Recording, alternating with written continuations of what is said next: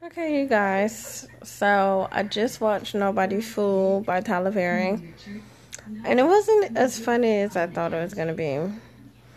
With me working a lot, I really don't have time to watch movies, but I'm off, so I'm watching this movie. It's not funny.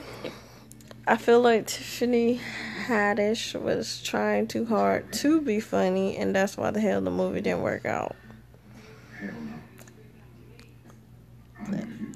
I got the concept of the movie.